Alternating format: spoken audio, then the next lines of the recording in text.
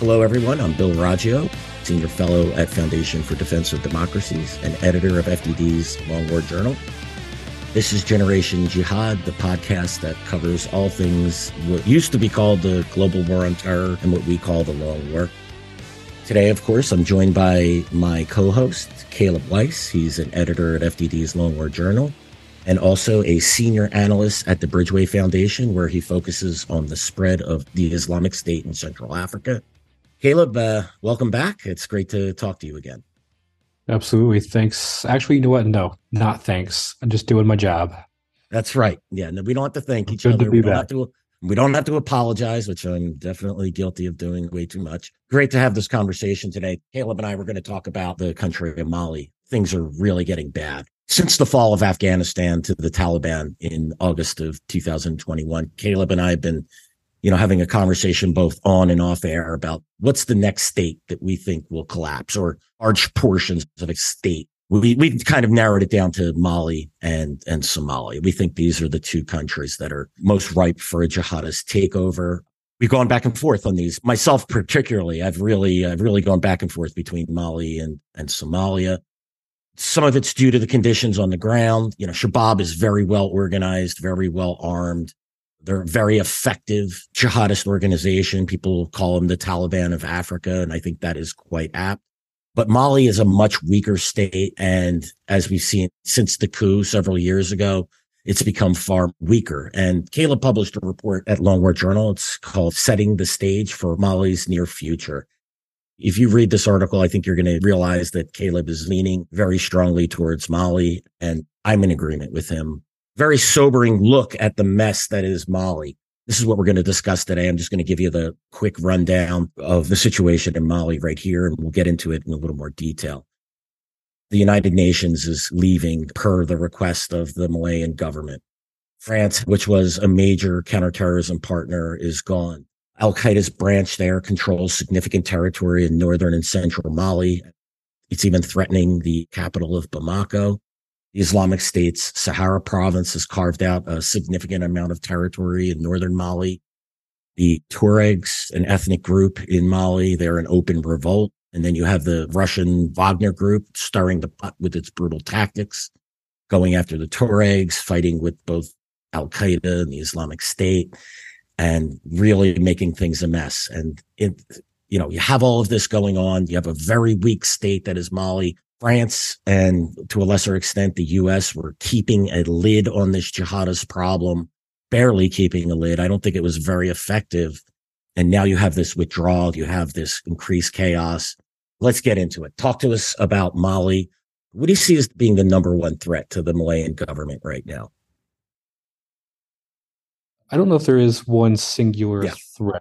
If I had to say one singular threat, probably JNIM, just because it's more insidious. It's more, long-term thinking compared to, say, the Islamic State or maybe even the Tuareg. But Bamako is facing a multitude of threats concurrently, and all of them are kind of combining into one large mess, quagmire, if you will. I mean, so just to start with JNIM, which is, of course, Al-Qaeda's group for support of Islam and Muslims. It's sort of their official branch in the Sahel, which is itself a sub-branch of Al-Qaeda in the Islamic Maghreb, which is Al-Qaeda's official branch in North Africa. They've been in Mali for, decades at this point. Al-Qaeda has, historically in 2012, they helped take over northern Mali. The French intervened, pushed them back. And then sort of since 2013, they've been ebbing and flowing in this, long-lasting conflict to resurrect this emirate. And I would say today they're closer than ever.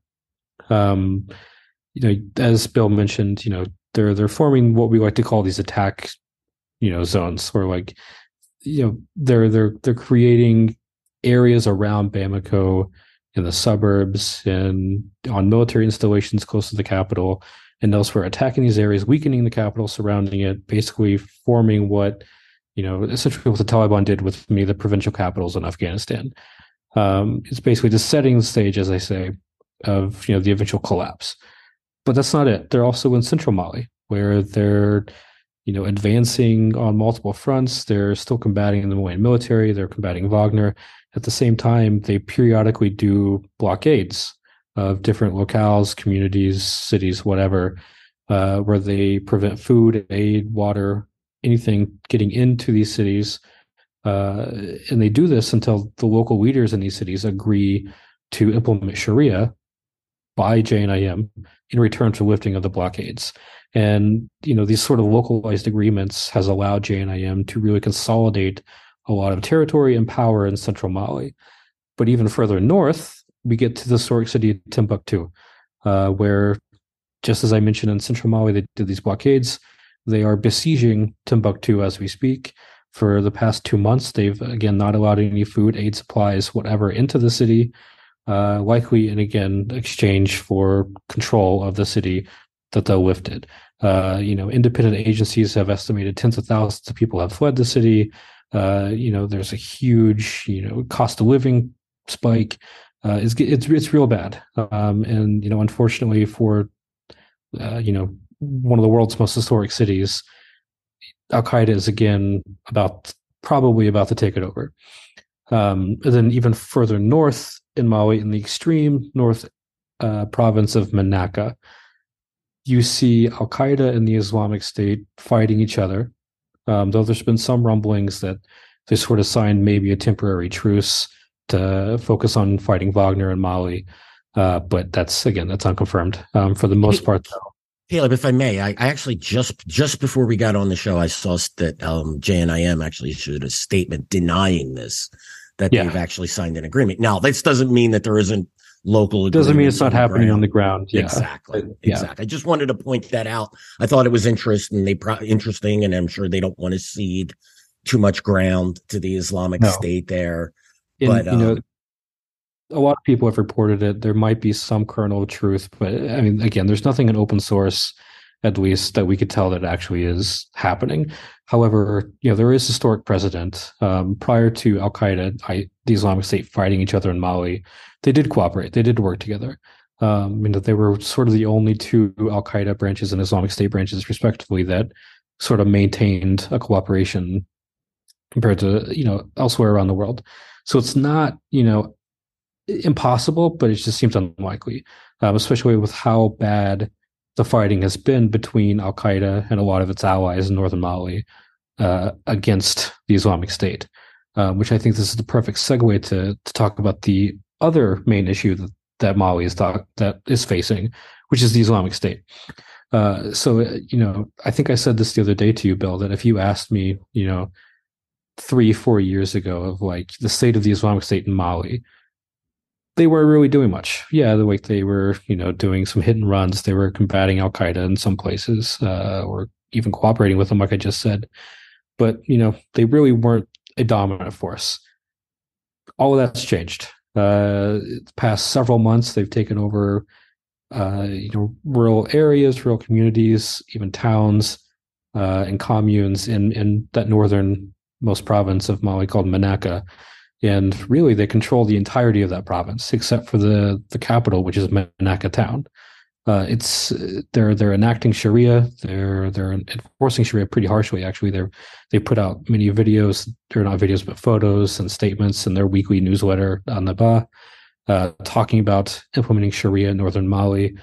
So for all intents and purposes, like the Islamic State has their own little statelet right now in northern Mali that.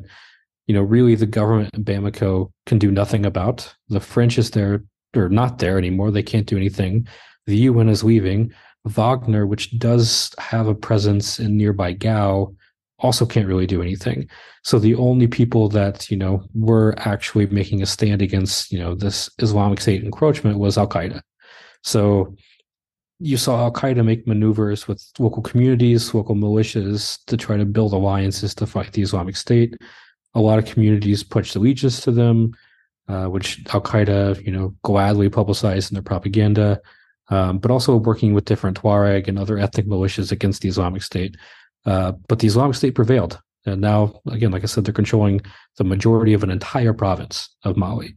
But in the middle of these two essentially, intertwined but different jihadi insurgencies in Mali, the government in Bamako, which, as you mentioned earlier, Bill, is it was overthrown in a coup in 2020.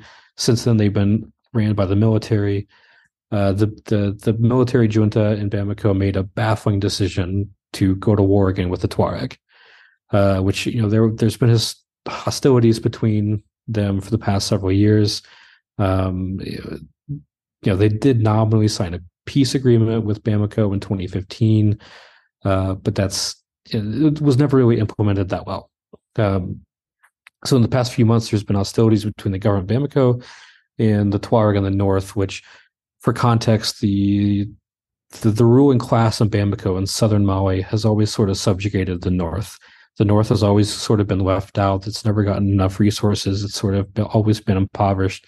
And the government of Bamako has hardly ever done anything about it. So there's historic precedent there for the Northerners feeling some sense of independence. And the Tuareg have famously rebelled multiple times. So with that context, the military regime is sort of just towing the line again of what Bamako always does, which is neglect the Tuareg and the Northerners. Well, that finally came to blows. The Tuareg, or portions of the Tuareg militias that are against Bamako, are now fighting the Malian military, which the Malian military is all too happy to do, thanks to their new state patrons, Wagner Group. So we're seeing Wagner and Mali launch airstrikes and raids against Tuareg militias in the north, especially near Timbuktu. And the Tuareg militias are fighting back. They've, claimed to have shot down at least one aircraft. They claim to have captured another aircraft today. There's been heavy fighting near a town called Wira, which is near Timbuktu. It's a mess, Bill. Like, it's really hard to narrow down one main threat Mali is facing, because all three of these things are sort of intertwined. Yeah, that is absolutely a long answer. I know. I apologize for the listeners. Remember, no apologies. This is really what is making Mali's. If it was just one group, resources probably could be focused. But what Caleb you just laid out, really highlights the challenge of, like, if you zero in on the Islamic State in Manaka, you still have that JNIM and Tuareg issue. This is why I see this.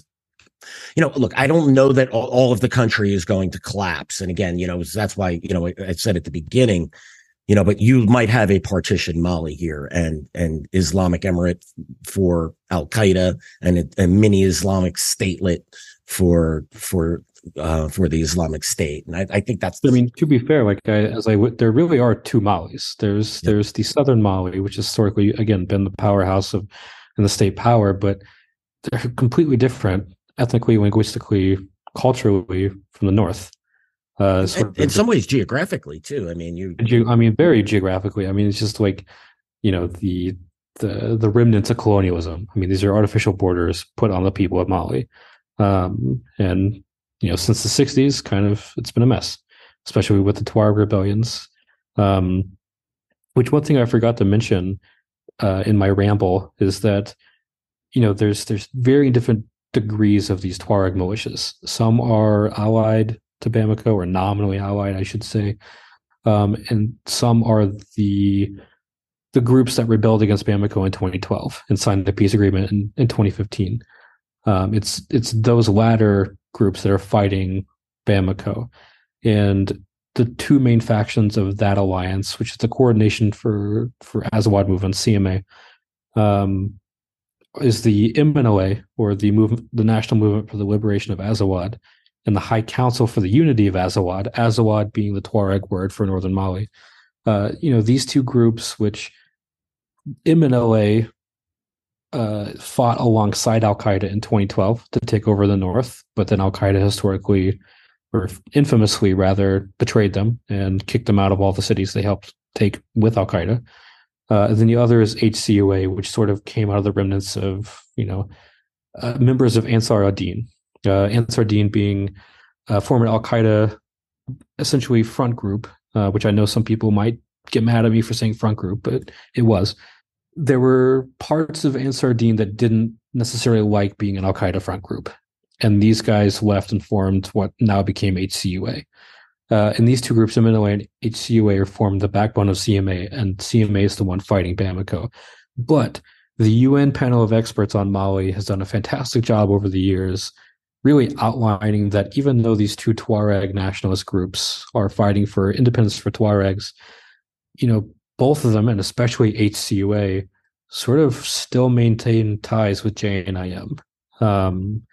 Maybe not necessarily at the highest levels. In fact, the latest UN report from Mali states that JNIM did make some sort of move to the leadership of CMA, which would be, again, MNLA and HCUA, and they sort of rejected that. But the UN was also clear that a lot of the foot soldiers were more into the idea than the leadership. And this has sort of been a precedent set by the UN for several years now, saying that, when push comes to shove, like the foot soldiers, especially of HCUA, again, these former guys that were affiliated with Ansar Dine, they don't have a problem with working with JNIM when they really need to. And I think this is what makes this conflict also intrinsically linked, is that, as the conflict between Bamako and the Tuaregs continue and probably worsens, what does that mean for JNIM? Do they get involved with these guys that they help sometimes? I think that's a real question people need to ask, of what's the likelihood of, JNIM, again, Al-Qaeda officially teaming up with the Tuareg again against the Malian government. I think it's too early to say that's a all but, for sure likelihood, but the potential is there, with them already cooperating. This is also the Sahel, where many different armed groups have members from the same tribe, same clan, same family even. So it's not like these guys don't know each other. But to preempt what you were talking about, Bill, of Ansar Dine being a front group for AQIM, there's Al-Qaeda correspondents both found inside Mali and also in the Bin Laden documents that openly and explicitly talk about or even direct AQIM's foot soldiers to fight under the banner of Ansar Dine to sort of hide the Al-Qaeda hand, which didn't really work. I think people saw through the facade pretty easily, but Al-Qaeda did try. They did ostensibly try to put it under Ansar Dine, which, what does that make Ansar Dine by definition? Right. And, Ansar Dine at that time was permitting this to happen as well. Yeah. So, yeah. And the leader of Ansar Dine, Iyad Ghali, who is from a notable Tuareg clan, who is also the leader of JNIM now, Al-Qaeda's man in the Sahel.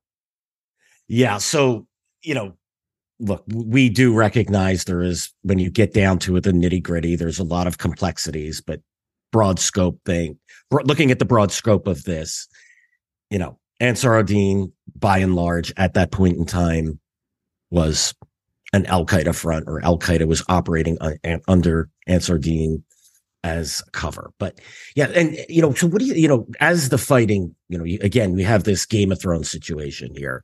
You have the Malian government. You have with the Wagner obviously operating in its own capacity, but allied with the government. You have the various Tuareg factions. You have JNIM or Al Qaeda. You have the Islamic State. Is it likely that the Tuaregs would side with Al Qaeda's branch here as they're being pressed from multiple sides? Or again, I mean, what I got from you is we have to watch this play out. But yeah. Do you see it as is that a natural ally for the Tuareg when the chips are all down? Again, I don't want to make any conclusions right now. It's what can be considered another civil war or rebellion that is obviously, being fomented right now between the Tuaregs and Bamako. I think it's a little too early to say that, Al-Qaeda would be a natural ally, because they did betray them at one point. But, the UN, like I said, does mention that, especially with HCUA, they've maintained ties to some degree. I think if push came to shove and, the Tuareg were definitely being beaten back, they might be open to being public about a, coordination with JNIM or some sort of nominal alliance. I think as of right now, if there is a cooperation between the two right now, it's definitely in the shadows. It's definitely not being publicized.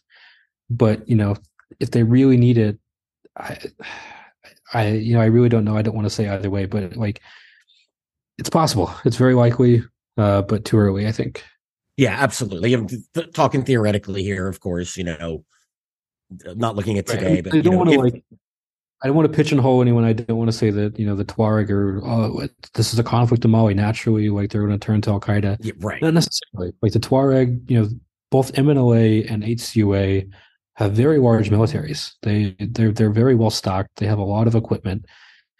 They could probably hold their own for a while, and in fact, they kind of are in Timbuktu. I mean, if it's true that they actually shot down 2 aircraft, that kind of speaks to the capabilities that they actually have, or perhaps maybe speaks to the lack of capabilities that Mali has. But regardless, like the Tuaregs are sort of holding their own right now. Just out of curiosity, do you know what types of aircraft were shot down? One was an Su-25, I believe. Okay. Yeah, so then the other was fighter bomber, like a jet trainer. That's a jet. Yeah. Mali uses. The other jet that was shot down was like a trainer jet, but Mali uses jets and like offensive capabilities. Sure. Yeah, they can outfit them with various ordnance to. Okay, no, that was just a curiosity. No, and I'm going to quickly turn to the Islamic State and its presence in Manaka. What makes them so strong? What strengthened their position in that province? What would you attribute some of the key indicators that allowed them to go from where we would have assessed a couple of years ago? Yeah, there's really not much there to, wow, look, we have they're holding a province. They're a driver in this conflict. I would say 2 things. One, ethnic cleansing. The Islamic State went on a large campaign of massacring communities that did not agree with them. Or if they rose up against them, the Islamic State made an example out of them. The main sort of ethnic group in that area that they committed these massacres on is called the Doasak, which the Doasak, sometimes called Tuareg, but they're not actually Tuareg. They're sort of their separate entity. But they have their own militias, and these militias kind of held the line against the Islamic State for a long time. They were favored partners by France, but the Islamic State kind of beat them back. And especially when France left, there was, these militias didn't receive much support. It was just bloody and messy, and just not good. I think they killed like 100 villagers in one village in one single massacre, for nominally standing up against the Islamic State, for refusing to bow down to them. So that's one side, but on the other side, you also have just massive recruitment drives throughout the Sahel by the Islamic State. I mean, the Islamic State has, I think, like parts of JNIM are largely Fulani, which Fulani is sort of one of the largest ethnic groups in West Africa. But the Islamic State also has various other ethnic groups that, that have bought into this project, either due to, a perceived sense of, disenfranchisement or, some sort of stigmatization that the Islamic State has kind of allowed these nominally forgotten about communities to enact revenge, if that makes sense.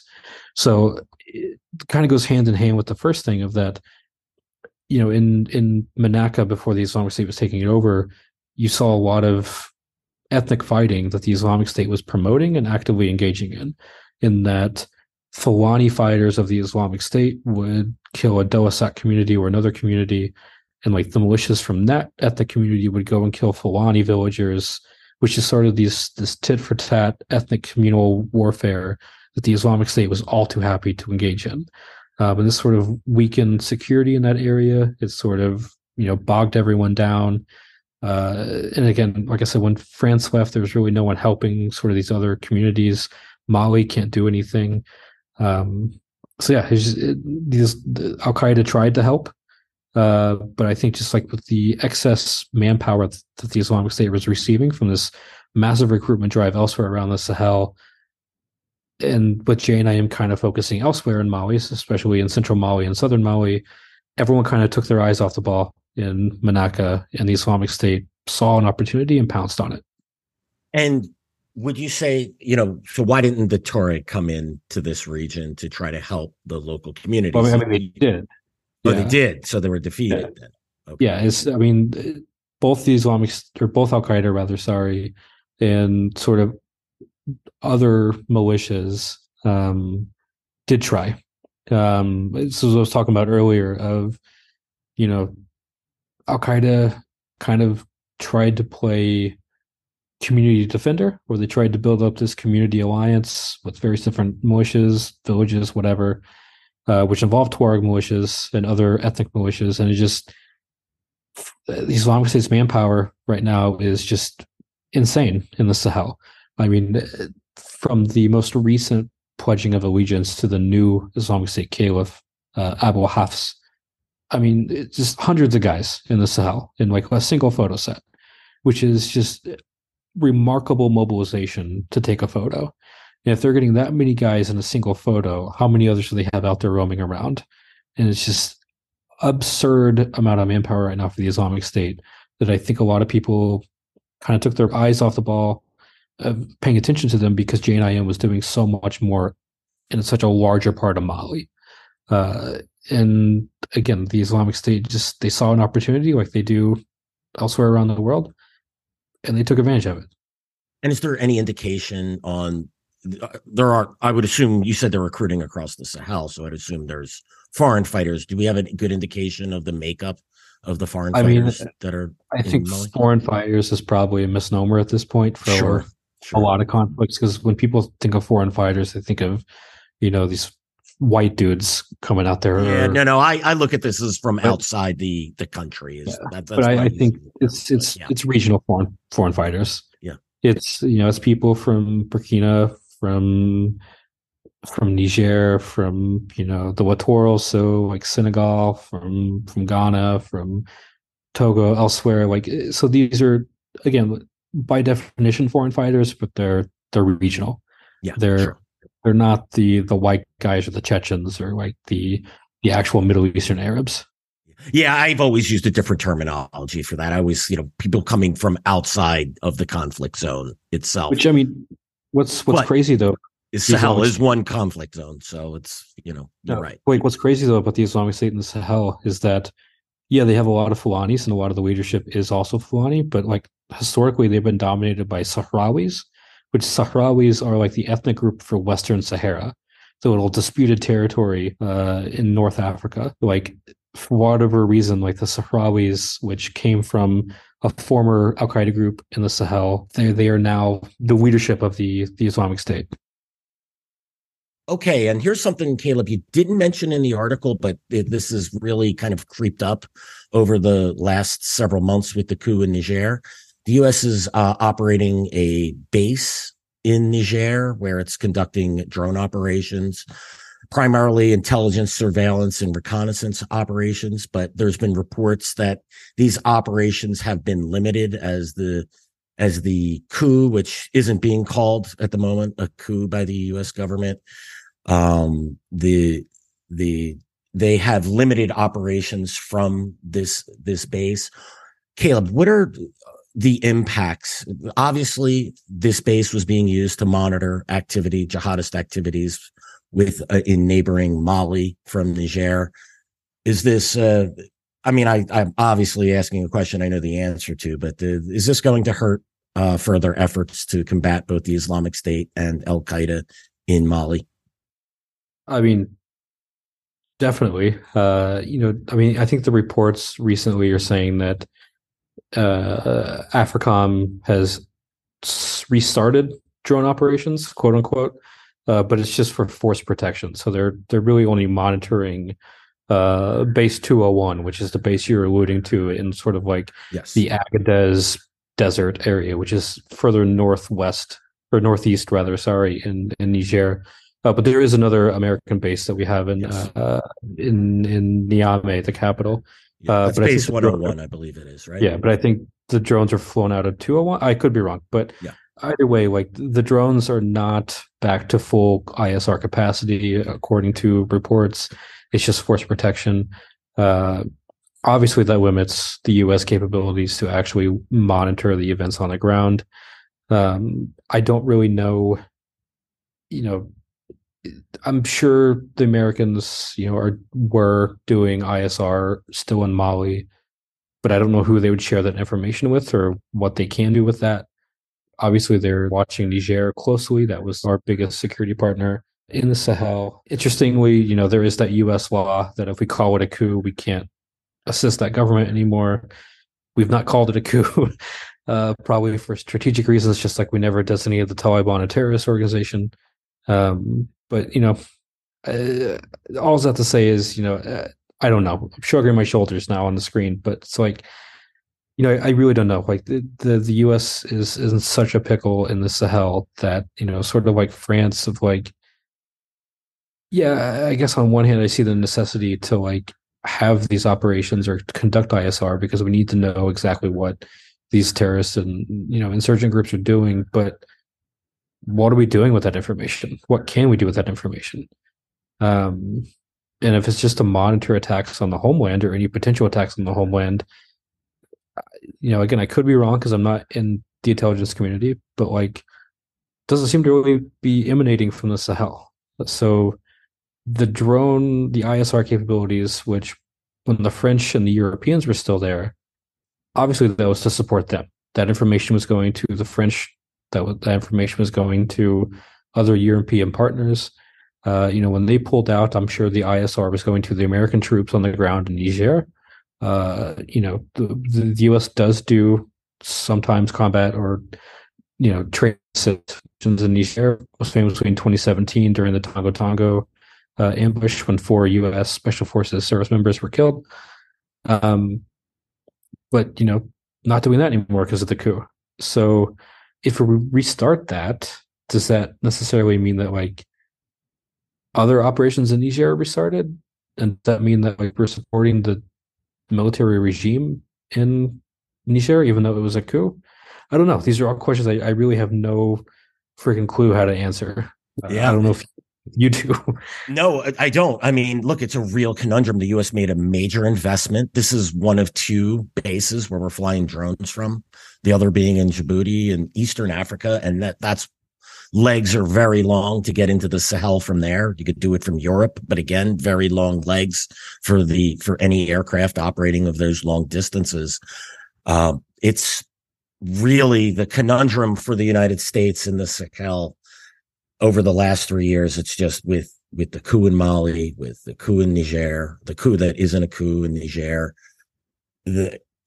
our ability to monitor these terrorist groups and to strike blows at them, by providing intelligence from these operations. It's been dealt a significant blow over the last couple of years. Well, let's move on quickly to Wagner's recent activities in Mali, given this Game of Thrones. We're going back to a Game of Thrones situation, but it is. You have multiple actors, all with their own special interests. Is Wagner impacting the situation in any way positively in Mali? Are they inflaming the situation further? Yeah, I wouldn't say positively at all. Same here. Yeah, inflaming is the best way to put it. Way to put this diplomatically, and I think I did it best in the article, is that they're Russia's favorite human rights abusers. And that's exactly what they do in Mali. The government in Bamako, the military regime in Bamako, is sort of playing a divide and conquer game with different communities, especially in the center, wherein they're alleging that some communities are supporting JNIM. But as I mentioned previously, a lot of these communities were subjugated to, comply with JNIM Sharia law in return for ending blockades of their cities. And a lot of community leaders accepted that. I get it. But, Mali takes that, or they're using that as an excuse to leverage or, imply that these communities are just jihadis. So Russia, which is Wagner Group, even though we all know it's Russia, they're all too happy to sort of engage in these games with Mali. So the Malian military and Wagner have, over the past couple of, since Wagner deployed Mali in late 2021, they've sort of played these games where They go into these communities that are alleged to be jihadi sympathizers or jihadis themselves, and they straight up massacre them. There was one in Mora, which is this community in central Mali, where they killed hundreds of people. Extrajudicially, they had these mock trials, essentially, of you're a jihadist, you're a jihadist, you're a jihadist, and they killed all of them. This is purely just to divide and conquer central Mali. There's good communities and there's bad communities. The bad communities are getting killed. Good communities who are quote unquote loyal to the state, they can survive. And Wagner is all too happy to, be complicit in that and engage in that, explicitly engage in that. They do some combat operations against JNIM, especially in the center, even though they also have lost aircraft in recent days. They also been ambushed quite heavily in recent days. So in terms of their actual operations against JNIM, it sort of ebbs and flows. Sometimes they kill a lot of JNIM. Sometimes JNIM kills a shitload of Wagner. So it goes back and forth on that. But I think Wagner's main role right now is essentially regime protection for the military regime in Bamako. Of that divide and conquer strategy, they're also like being force multipliers, and they are the state, security forces, or the new, state patron of Bamako, I should say.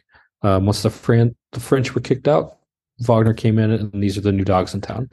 And as we've seen Wagner elsewhere, such as in CAR or Sudan or Ukraine, Libya, whatever, they do nasty things, and they're still doing it in Mali, and they're going to continue to do it. Yeah, and they're being paid well to do it as well. I mean, very paid. I mean, they're paid tens of millions of dollars a month. I think 10 million maybe was the last estimate I saw.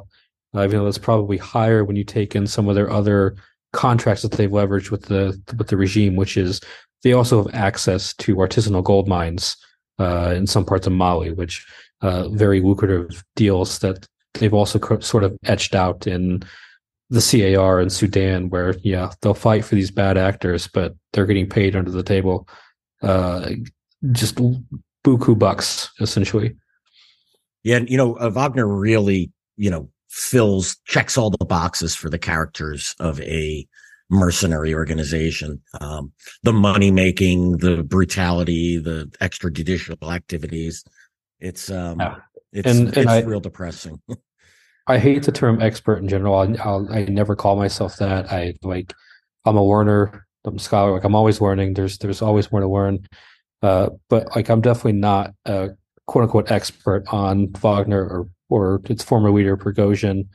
So a lot of people have been asking, what now for Wagner's African stuff? What's Prigozhin? Nothing seems to have changed so far. There's been rumblings that the Russian state is trying to subjugate all the Wagner contracts, sort of nationalize these contracts, which could be happening, but it still means Wagner guys are going to be on the ground. So to me, again, not an expert, again, hate that term, but I'm not someone who studies Wagner that closely. Doesn't seem to have really changed their MO that much in the Sahel and much of Africa rather, and that's what really matters. It looks like a meet the new boss, same as the old boss situation there in when it comes to Wagner in Africa and in general as well.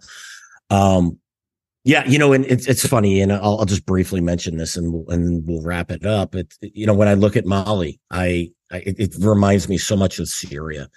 Find me a good actor to work with who that's effective on the ground. And, I know with Syria, people say, well, it's the SDF, but as we could see now, the SDF is starting to turn on its sort of Syrian Democratic Forces, which really is the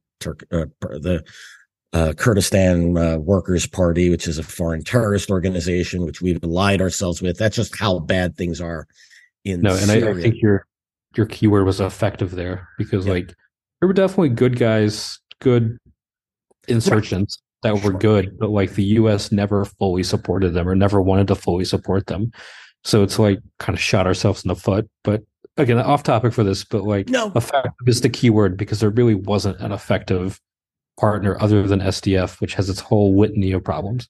Exactly. And if we decide to so off re-engage topic from Mali, but like, well, no, but I don't think it is. I mean, the point there is like, who do we, if we are going to get targeting information, we wanted to start going after JNIM because it's starting to pose an external threat, which I think is ridiculous. I think you have to look at the network itself as the entire organization of Al Qaeda or the Islamic State as a threat, because it all the external attacks or the attacks against the West are fed from the insurgencies. But that's a whole nother conversation, which I'm sure we've had here on Generation Jihad multiple times. But let's say we did want to start targeting. Who do we work with in Mali to get targeting information, or who do it's such a difficult situation. But let's finish it off here, Caleb. So let's get your take on here. Why, when we, I opened it up and I said, you and I have had this long running conversation, which is the next, jihadist bastion? Is it Mali or is it Somalia? Why do you come down on the side of Mali?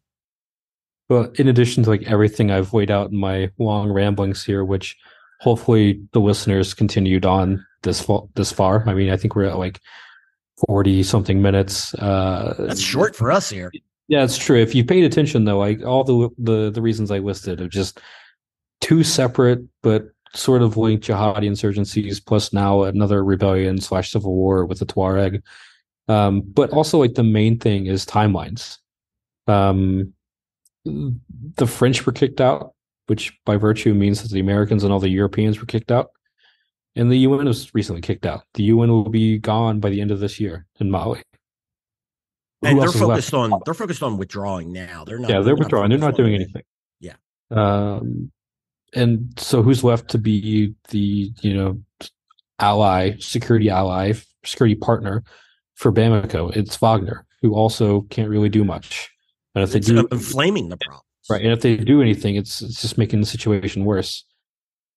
So to me, it's just like when you look at that compared to Somalia, which Somalia is another can of worms that, like, we've talked about so many times on this podcast, and we've written about, of like, yeah, there was that big, technically still is a counteroffensive against Shabaab, but if you look at the past week, the momentum seems to be turning back in the favor of Shabaab with doing so many different, large scale raids on Somali military bases, foreign military bases, that and suicide bombings, like tons of suicide bombings Shabaab is doing.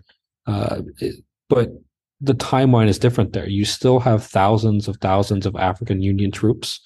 You have, newly trained Somali soldiers coming in every month. You also still have Turkey and the United States doing airstrikes, and allegedly UAE, although that was never confirmed. So you still have like all these state allies assisting the government in Mogadishu. But in December 2024, all of African Union forces there should be gone if they don't extend it, which means, I think they're down to like 15,000, somewhere around there. Troops, once they're all gone, who's there to help? It's going to be airstrikes and whatever the Somali military can do. But that gives, some time for Somalia to kind of think that through. Mali no longer has that timeline. It is now. Even with the UN still technically there, they're focused on withdrawing. They're not doing anything. The only other security partner is Wagner, who's making the situation worse. There's really nothing that Bamako can do but kind of face this alone. And JNIM and the Islamic State know that. And again, for whatever reason, Mali also think it's wise to go to war again with the Tuareg. And it's just state collapse seems more inevitable to me in Mali in the short to midterm than it does Somalia. And it's just, I'm more optimistic for Somalia, which to many might be a funny phrase or funny thing to say, but I think Somalia still has a glimmer of hope. With Mali, I have no optimism for Mali, which I'm sorry for any Malians listening, but it's like hard to see situation improving there. Caleb, I couldn't agree anymore. I mean, I'll briefly say, the pot is boiling for both countries. We're still barely keeping that lid on Somalia, and in Mali, the lid's off, and it's just a matter of overflowing onto the stove right now. So, yeah, it's a grim situation. I concur with your assessment. Thanks again for writing that article at Long Word Journal. I know I shouldn't be thanking you for that, but greatly appreciate it. Co-editor, it's also my job. Yeah, it is, but it was when you first mentioned it to me, I just because we've been, again, for those of you listening, we talk about this a lot, but to get it in print and then gives us the opportunity to get discussing this on the podcast. It's really important. The conversations are nice, but getting it down and getting it on the record, because I'm really worried about the situation there. That's honestly the hardest part. I mean, conversation we had earlier this week is just trying to write on Shabaab's advances in Somalia, all these attacks. By the time sit down to write it, they've done another large scale one. So it's just constant going back and researching and looking at more information, getting ready to write it, and then they do another one. So eventually, all that to say, eventually we'll get that up and we'll have another pod and we can talk all about Somalia and its messes. But yeah, it's sometimes it's a struggle to actually get it, pen to paper and then podcast. Yeah. It's funny, Caleb, you mentioned that was easier for me to do 10 years ago. Now I just, my brain cranks so much more. I'm thinking about it. Did I get everything here? But that's a whole nother problem. Probably one for my therapist. Caleb, thanks again for the excellent conversation. Thanks everyone for joining us for today's episode of Generation Jihad. Just a reminder, you can find us on YouTube, Apple, Spotify, and anywhere else you listen to podcasts. Make sure you subscribe, leave us a review, preferably a positive one. Hopefully we earned it. Thanks again, and we'll see you all again soon.